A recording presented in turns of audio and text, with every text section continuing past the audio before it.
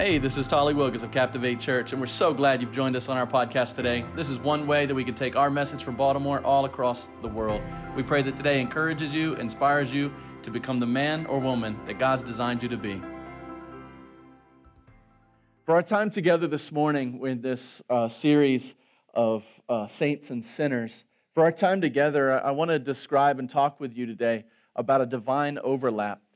A divine overlap that works. Last week we talked about Saul, who would later become known as Paul, or his name Paul would be used a lot. Paul wrote 2/3 of the New Testament, but before that he was Saul. And we talked about this great Saul of Tarsus who had persecuted Christians. He was there for the first martyrdom of Stephen, the first Christian to die for claiming the name of Christ. And we looked at this guy Saul, and we said, man, that is such a sinner. But even he became a Christ follower. And we talked about how, man, that was a great work of God. And if God can save a guy like Saul, then God can save anybody in our lives. Anybody we lock eyes with, we see out at the grocery store, or we see hanging out with a friend. Everybody has an opportunity. And so we were challenged last week to realize that everybody we lock eyes with has that same opportunity. And so we need to do our part. Today I want to talk about that our part. I want to talk to you about another conversion, but I also want to talk to you about the person that was helpful in leading that conversion. We pick up in the scriptures in Acts chapter 8. In Acts chapter 8 today, when sinners become saints, the work of God meets the worship of His children. Work and worship. God's at work to draw sinners to Himself. That's something that's always happening. And in your life, that's the reason we actually named the church Captivate, was that in all seasons of life, when you get to know somebody's story, you could see how God was trying to captivate, draw attention of a person's heart. And so when you talk to somebody and you learn their story, you can find these little pictures, these little windows into their world to say, man, God was trying to captivate you. God was drawing you. Whether it was through a terrible tragedy or an accident, God was drawing you to say, hey, come back to me. Or whether it was through the birth of a child or even an awe-struck sunset or standing at a great canyon, God was just saying, wow, I am God and I want your attention. And so there's the work of God. But most of us, nearly all of us, we come to faith through the faithful worship of His children. Because somebody who's worshiping God will share their faith with another person. And so it's the work of God for sure. Don't get it twisted at all. But it's also the work of God combined with the worship of His children. And you know, a lot of us don't worship God in the ways of sharing the gospel.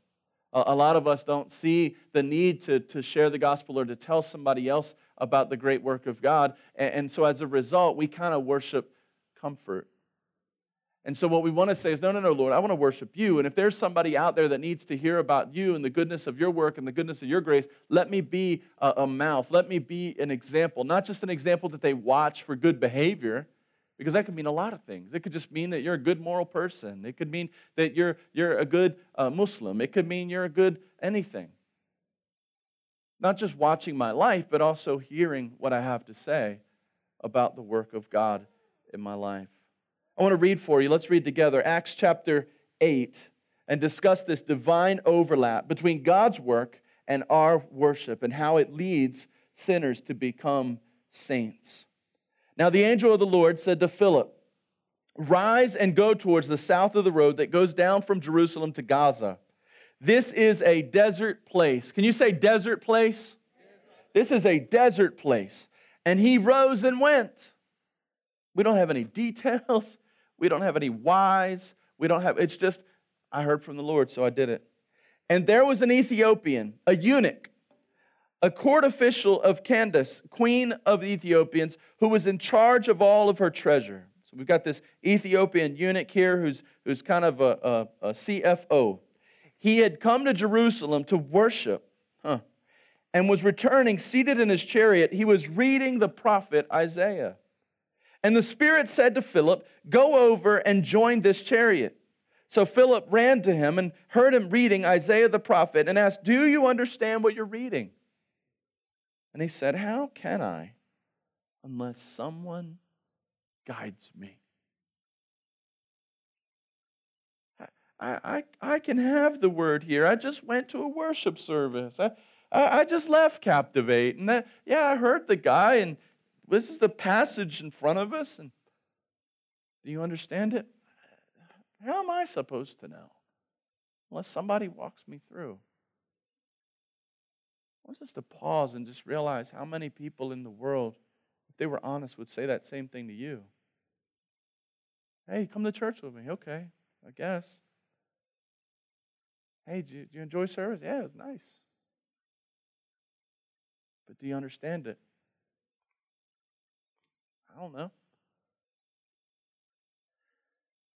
And I really feel like this is the divine overlap, where God's work in a person's life meets the worship of his children. And he invited Philip to come and to sit with him. And now the passage of Scripture that they were reading was this: like a sheep he was led to the slaughter, and like a lamb before the shear is silent, so he opens not his mouth. In his humiliation, justice was denied him. Who can describe his generation? For his life is taken away from the earth.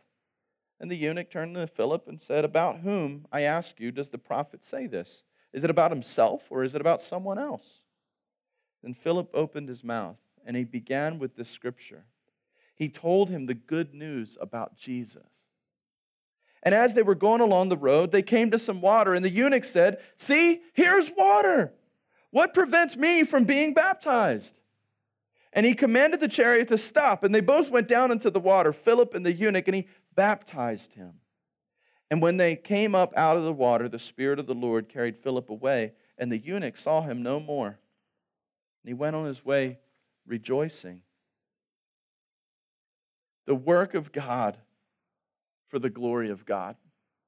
The work of God for the glory of God. That's what we see here in this divine overlap, is the work of God for his glory.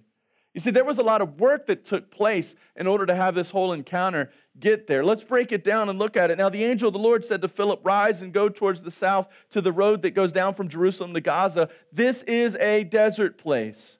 And he rose and he went. The most important aspect of sharing the gospel is obedience. Obedience. Just doing the things that God has asked you to do. You remember when he called Peter, when Jesus called Peter? It was a simple act of obedience. It was like, hey, Peter, can you push out from shore? Just push out a little bit. Just simple acts of obedience. Can we go a little further? Can we be kind to our neighbor? Can we think about others above ourselves? Just simple acts of obedience. And in this case, it was, hey, Philip, the persecution's happening. The church is being stirred up and run, and they're having to go everywhere because of the persecution that came to the church. And so everybody looks at Acts chapter 2, and they're like, man, that is an awesome church. Look at them. They had everything. Nobody had anything in common. They had everything in common. They shared everything. Look at that. That's a great church. It was so great. And they got so self-centered that God allowed persecution to come. And the gospel didn't spread because Christians were doing the right thing, so much so as the gospel spread because God allowed persecution to happen so that they had to spread out. Because whether it's salt or whether it's manure, when you stack it in a pile, neither one are very effective for anything. Stack a bunch of Christians in one spot, congratulations. But we got to spread. We got to keep sending the message out. And so what happened is the persecution came and the church had to flee. And so Philip is one of the church, and God comes to Philip and says, Philip, you know what I want you to do? I've got some people down here in Jerusalem already, and I've got the apostles, and they're down there doing their thing, and we know this from other books, and we got that going on. But Philip, what I want you to do, bud, I want you to go on this road that leads towards the desert. What? I want the cush job. I want the thing. I want to be in the city place. I want to be where all the people are. I want to be where the movers and shakers. You want me to take a road that goes towards the desert place? You don't see here where God explains in detail. You don't see where there's a 5-point system. You don't see where there's even a promise of anything good to come from this obedience. You don't see anything. What we see is, hey, Philip, you know what I need out of you? Yes, Lord, what do you need? I need you to go down that road towards the desert. Okay. How many of us are sitting on a command of God? Like we know the good we ought to do. The scripture says in the book of James that he who knows the good he ought to do and doesn't do it, sins. But we know we've heard from God. We know that we're supposed to be doing something different. But we're like, I don't know. See here, God, listen, think about it. I'm pretty smart. And I know you want me to go and do this. I understand. But listen, can you hear me out? And this is what we do with God every day. It's what we do with God every day. And he's like, no, Philip, I want you to go towards the desert place. And the Bible says, and then he went. See how complicated that was? And then he went. You know the beautiful thing? We want to plan out our whole lives, including what's going to happen next. We want to plan out the next thing, where we're going to end up, how it's going to go. We want to plan all that out before we'll make a move. And God's like, no, that's not how it works, my friend. You'll have so much more fun. You'll have so much more fun if you just trust your dad. I know what I'm doing. No details. Maybe you might ask yourself, have I been asked to go to a desert place? You know the people that go to the desert place without details? People that trust. People that trust the voice that sent them. People that trust. The faith-filled people. It's the worst feeling to be in a season where you feel like you're in a desert place. That's the worst feeling. But man, it's the greatest amount of faith. Your connection to God grows so much because you're like, Lord, I don't know what you're doing next, but I'm listening. And there was an Ethiopian, a eunuch, a court official of Candace and queen of the Ethiopians, who was in charge of all her treasure. He had come to Jerusalem to worship, and he was returning, seated in his chariot, and he was reading the prophet Isaiah. And we don't know, what's interesting is they would sell these scrolls, which cost some money. And we don't understand, like, how's he get a hold of a copy, except for maybe that he invested quite a bit of resource into this. So this was important, even though he didn't fully get it. He was really vested before he fully got it. He didn't say, hey, I'll wait till I understand it all before I get invested. And the Spirit said to Philip, go over and join the chariot. So Philip ran to him and heard him reading Isaiah the prophet. And he asked, do you understand what you're reading? And he said, how can I unless someone guides him? He heard him reading. You ever think about that? They're just...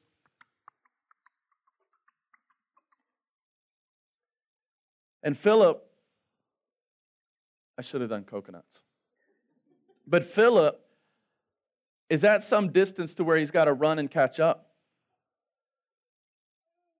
And he can hear him reading. Can you imagine the scene? Can you imagine the scene? He just went and he's getting a hold and he buys this scroll and he's riding. He's got a chariot that's pulling him. And he's so reading. Like a sheep, he was led to the slaughter. Like a lamb, he was before the shearer is silent, so he opens not his mouth. In his humiliation, justice was denied him. Who can describe his generation? For his life was taken away from the earth. And he's reading. And he's reading loud enough, so loud, that someone over the sound of the wheels and the chariot, over the sound, is able to hear at a distance that he's reading God's word. And he doesn't fully get it, but he's vested. He's like, if this is God's word, if God is in this, I want some of it, even if I don't fully get it yet. And so many of us, we're so opposite. We're so cautious that we're not ready to dive in until we have it all figured out. And God's just like, man, you know what you're missing? You know what you're missing? So think about it, like the eunuch was all in. And by the way, by the definition of being a eunuch, it meant that he typically wouldn't even have been allowed inside of the worship center. So we don't really know. He went there to worship. We don't even know if he was actually allowed in with the rest of the worshipers. Or did he just want to get close enough to understand? Did he just say, hey, I got to just be here. There's something, I got to be here. And I need the scroll. I want to read the scroll. I want to understand this stuff. And there's different theories I was reading this week, different theories about just, was this guy all in on Judaism? Was he a Gentile? Was he an explorer? Did he hear? And truth is, there's just so much debate. But what we do know is that he was reading the word so loud that Philip could hear him over the chariot, over the horses.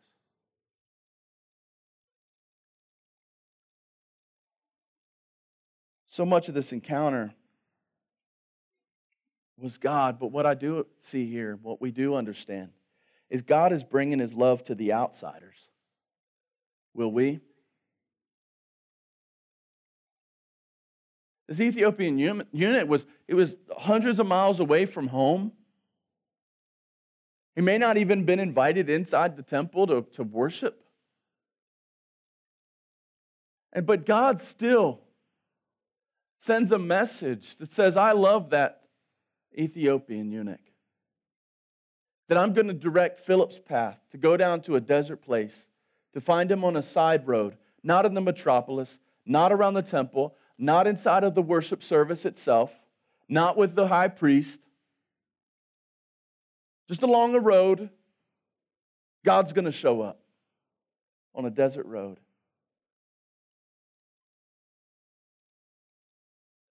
That should speak so clearly to you and to me about God's love for us. I didn't meet God in a church. Maybe you did. I don't know. I met God because a guy pulled up in a car, thought that he said, man, these kids are out here selling drugs. And so he pulls up and starts a conversation with us. He says, what happens if I were to shoot you right now? Do you believe in heaven and hell? I'm like, wow. Real seeker friendly, buddy. But then from there, it was basketball. So it's a street corner, it's basketball, it's friendship and mentorship and love, and then it's the gospel. But it was the gospel all along because it was the gospel that motivated this man to stop his car. It was the gospel that motivated this man to pay the recreation center fees so that we could open up the gym. It was the gospel that motivated him all along to call his friends, his Christian friends, and say, hey, why don't you meet me there and play ball with these kids? It was the gospel that was initiated all along. And so many times we all think of it, oh, no, it's just when they hear the gospel. It's just when they hear that. No. It's the gospel through and through, from the beginning to the end. It was the gospel that put Philip onto the road. It was hearing from God that just had him go to a desert place, and he didn't know why he was doing it. It was the gospel, the good news of God all the way through. And so the Ethiopian was miles away from his homeland. He would have been default a Gentile. He would have been most likely of a different ethnicity in terms of even race and complexion than the norm. And so God reaches for the outsiders. God will go out of those normal boxes. God will go out of those normal means. The question is, will we? Or will we allow our comfort zone to be the thing that we worship?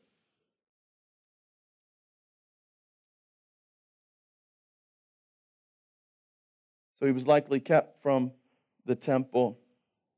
He wasn't saved by one of the apostles spreading the gospel in Jerusalem. No, he was saved on a desert road. So does location matter? No. Did the building matter? No. Did being close to the city matter? No. None of that matters. What matters is that God loves you enough to come after you. Our comfort zone does not matter to the God who brings comfort. Our comfort zone doesn't matter to the God that brings comfort. In fact, many of us, we've got to get to the uncomfort zone. Did you realize this? Think about this. And I know, did you realize God, the God of comfort, cannot bring you comfort as long as you're in your comfort zone?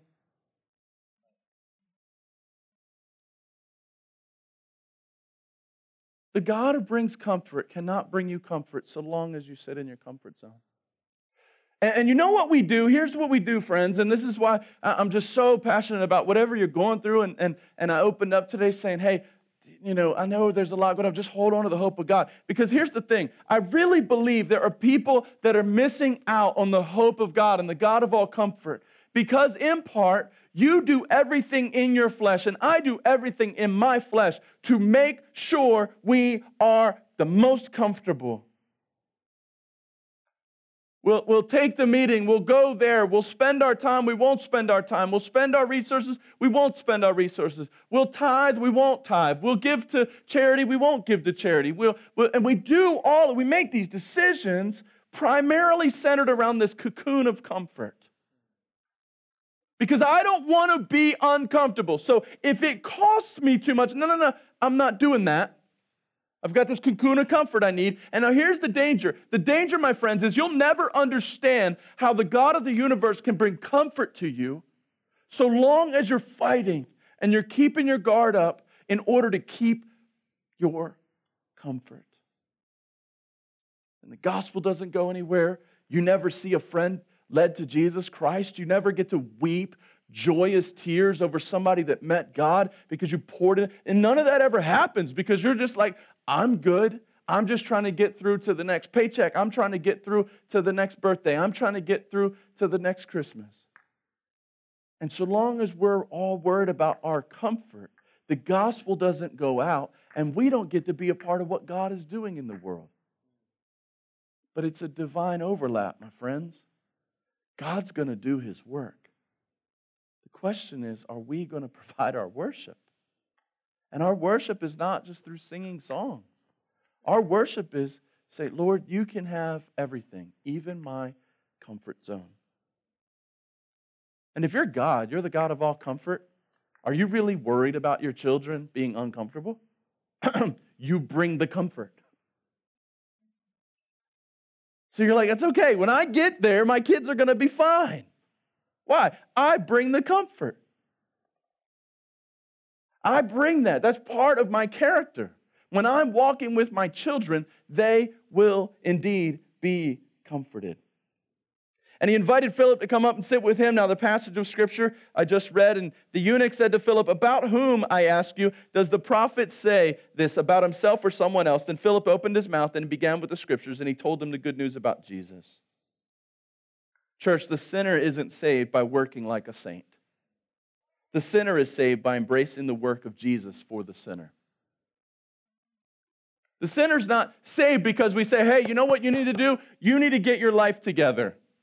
You need to have it all figured out first. You need to behave really well. And if you do all these things, and if you check all these boxes, and if you show up at church, if you, then, no, it's actually the opposite. The sinner is not saved by working like a saint. The sinner is saved by appreciating, embracing, receiving the finished work of Jesus on behalf of the sinner. And many times we look and we see Philip and he's like, hey, you know what? What this is all about is the work of Jesus. And so when the eunuch was looking, the Ethiopian eunuch was like, man, who's this about? Philip just welled up in him and he's like, man, that's my Jesus. That's my Jesus. He suffered all of that for you. He lived this life and he died an agonizing death. He did all of that for you. That's my Jesus. And so I don't want to tell you today, Ethiopian eunuch, that you need to get your act together or you need to behave a certain way or you need to do this or that. No. I want to tell you about my Jesus who did all of that for you. And many of us inside of the church, we can say, you know what? You need to get your act together. But no, they don't. What they need to do is get a hold of Jesus. And when people get a hold of Jesus and they just go, wow, he did that for me? I'm a sinner and I'm so broken. And you go, yeah, I know. I am too. Isn't that cool? No, but you don't understand like my thought life and my past. And don't you understand it? And you go, yeah. Isn't that cool? Here's what I've noticed. The equation is that the greater the sinner, the greater the grace. The more jacked up a person is, the greater you can brag on Jesus. Because you can just say, yeah, that's right. That's why. That's why he was a sheep led to the slaughter. For you, that's why he was a lamb before the shear. He was silent. He didn't have to open his mouth. He had a mission to do for you.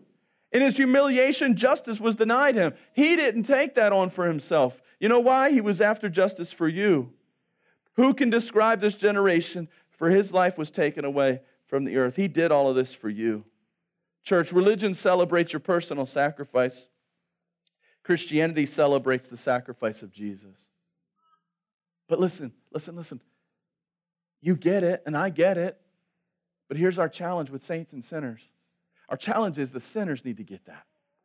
Our challenge is the sinners need to hear about the love of Christ. Our challenge is the sinners need us to open our mouth.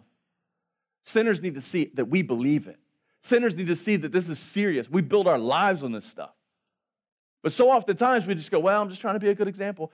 No, it's not good enough. The world's full of people being good examples for thousands of different reasons. Maybe guilt, it might be shame, it might be a really, really ugly reason that a person is so well manicured. That's not good enough. What is good is the beautiful feet that bring good news. It's when you open your mouth and you go, yeah, you know what? I want you to know you don't have to have it all together, my friend. I don't. No. That's the opposite of Jesus. What you need to do is understand you don't have it all together. And that you do need God's love. You do need God's grace. You do need God's salvation. And it's all in the finished work of Jesus. I'm not here, my friends, to ask you as a sinner to become or behave like a saint. I don't want you to, because it would just be fake. What I want you to do is to acknowledge that you're a sinner and acknowledge the finished work of Jesus to save you from that sin. And if you'll marry those two together, then you'll walk as a humble saint. Life will change.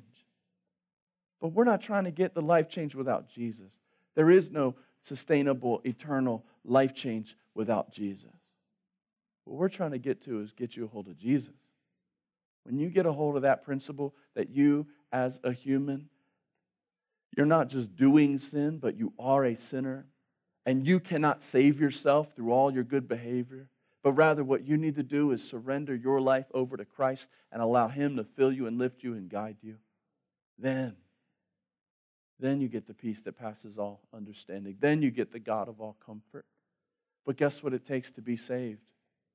You have to be uncomfortable. So why is it that at our salvation we understand we need to be uncomfortable? But then all of a sudden we get in church a little while, just long enough to learn the lingo, and then we start to fight for our own comfort again. Isn't that sad? We got to get to the place to where we're just as vulnerable with God every single day of our lives. Whether He gives us one more week or one more year or 10 years or 100 years, we say, God, I am just as vulnerable. I am just as broken. I am just as yours. I'm every bit the sinner. The only difference is I'm saved by the grace of God. So people might call me a saint, but it's not because I do saintly things. It's because I'm saved by the grace of God. But you have friends, you have loved ones, you have neighbors, you have coworkers, you have family. And they don't understand this simple message. They don't understand it. Because they turn on the news and all of the religious people seem to be the most angry ones, telling them how to behave. And they say, man, that just doesn't seem right. My friends that are at the bar, my friends that are doing drugs, my friends that are involved in 6 different sexual relationships, my friends, they seem to be much more accepting. And that's where our message has been twisted as the Christian church. And we need to say, you know what? You're a sinner. You don't become a saint by acting like one. You become a saint by acknowledging the fact that you're a sinner. And Jesus' work saves you. And then what will happen is when you really get that, you won't want the sinner stuff. You won't want to continue to doing the things that cost Jesus His blood. You won't want to. Because you'll say, man, why would I continue down that road? I'm saved by God's grace. I'm loved by Him. I'm whole in Him. I'm made well in Him. I don't want to continue that pattern anymore. And that's when things change. And as they were going along the road, they came to some water. He said, hey, there's water. What prevents me from being baptized? And He commanded the chariot to stop. They both went down into the water, Philip and the eunuch, and He baptized him. And then when they came up out of the water, the Spirit of the Lord carried Philip away, and the eunuch saw him no more, and he went on his way rejoicing. In both of these little paragraphs here, when a sinner becomes a saint, life is about Jesus. Not the sinner, not the saint.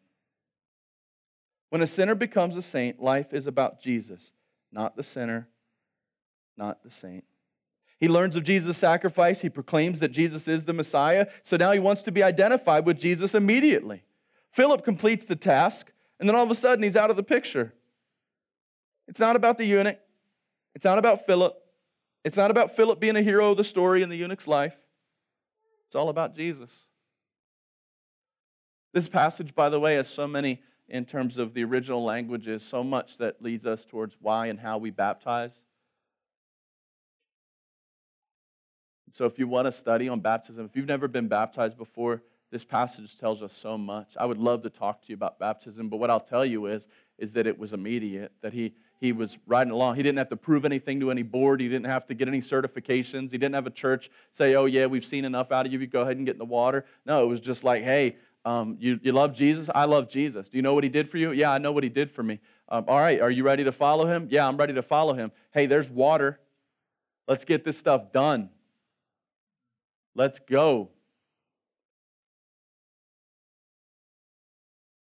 And in the original language is the fact that it's going down and coming up. We're not talking about spittle in a cup. And so in all of this, he goes and he gets it. But then all of a sudden, now remember, God told Philip to come and go on this desert road. It was a big old deal. And you had the eunuch, and man, nobody back at Jerusalem had led him to the Lord. But here he is on a desert road, and they meet. And you would think like this would be a long-term discipleship. And this would be a long-term thing. And this would be great. And that attachment would be everything. But what does God do to Philip? Calls him away. But it says that the eunuch went on rejoicing.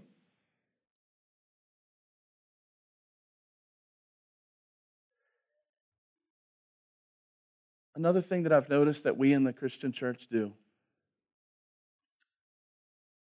is we have a tendency to worship moments instead of worshiping Jesus. We worship a period in our lives. We worship smells that were in the building. We worship groups of people that were around us when we were growing spiritually. And what we do is we try to hold on to these moments. Like Peter up on the mountain with Jesus, you remember? He's like, hey, why don't we pitch some tents here? Jesus is like, no, there's other things to do. This is such a great moment. Yeah, but we got to keep moving. But many of us, and maybe you're in this room, but many of us, we're always living our lives trying to get back to that thing, that time, that place, and that experience. And who was there, and how did it go, and how did it feel, and what kind of building was it in, and who was around me, and what was I doing, and we try to replicate. We try to manufacture a movement of God. And I want to encourage you today, when God moves, it is not about the sinner. It is not about the saint. It is about Jesus. And so you and I, the best thing I can do, the best thing you can do going forward every day is to say, Lord, I don't need to go back and to worship that experience. I don't need to worship that moment. I don't need to pretend like there wasn't problems. No, what I need to do is get a hold of Jesus today. Well, Pastor, what do I do tomorrow? Get a hold of Jesus. Yeah, but what about on like Saturday? Get a hold of Jesus. Okay, but I've been in church a long time. I mean, come on, is there something else? Get a hold of Jesus. Well, do you think I should go to seminary? I don't know. Has he called you to go to seminary? But don't you think I'd learn a lot more? Not really. You can't really get a hold of Jesus just because you're at a seminary. I know a lot of people that are going through seminary that still haven't got a hold of Jesus. Get a hold of Jesus. It's not about the sinner, not about the saint, not about a moment. It's about Jesus. And God may move heaven and earth in order for you to have great encounters. You celebrate them, you thank God for them. They're a mile marker in your journey, but you got to keep moving. You got to get a hold of Jesus, fresh and anew. Get a hold of Jesus. Remember, it's this divine overlap. It's the work of God, which He's going to do with or without me. But it's the worship of His children. And it's when the work of God meets the worship of His children that we become faithful and we share the good news of Jesus. We make much of Him. We make little of self. And we start over the next day and get a hold of Jesus. I pray that as we think about saints and sinners, and you think about the fact that there are so many people that are out there needing this message and this love from God, I pray that every single day when you wake up, you'll just say, Lord, I want to get a hold of you today. Would you renew me, strengthen me, and call me to something awesome? And I don't have to know what the end is before I begin. I'm going to start that journey, and I'm going to see where you're taking me. If I hear your voice, my answer is yes. Because why? I want to get a hold of Jesus. Let's pray.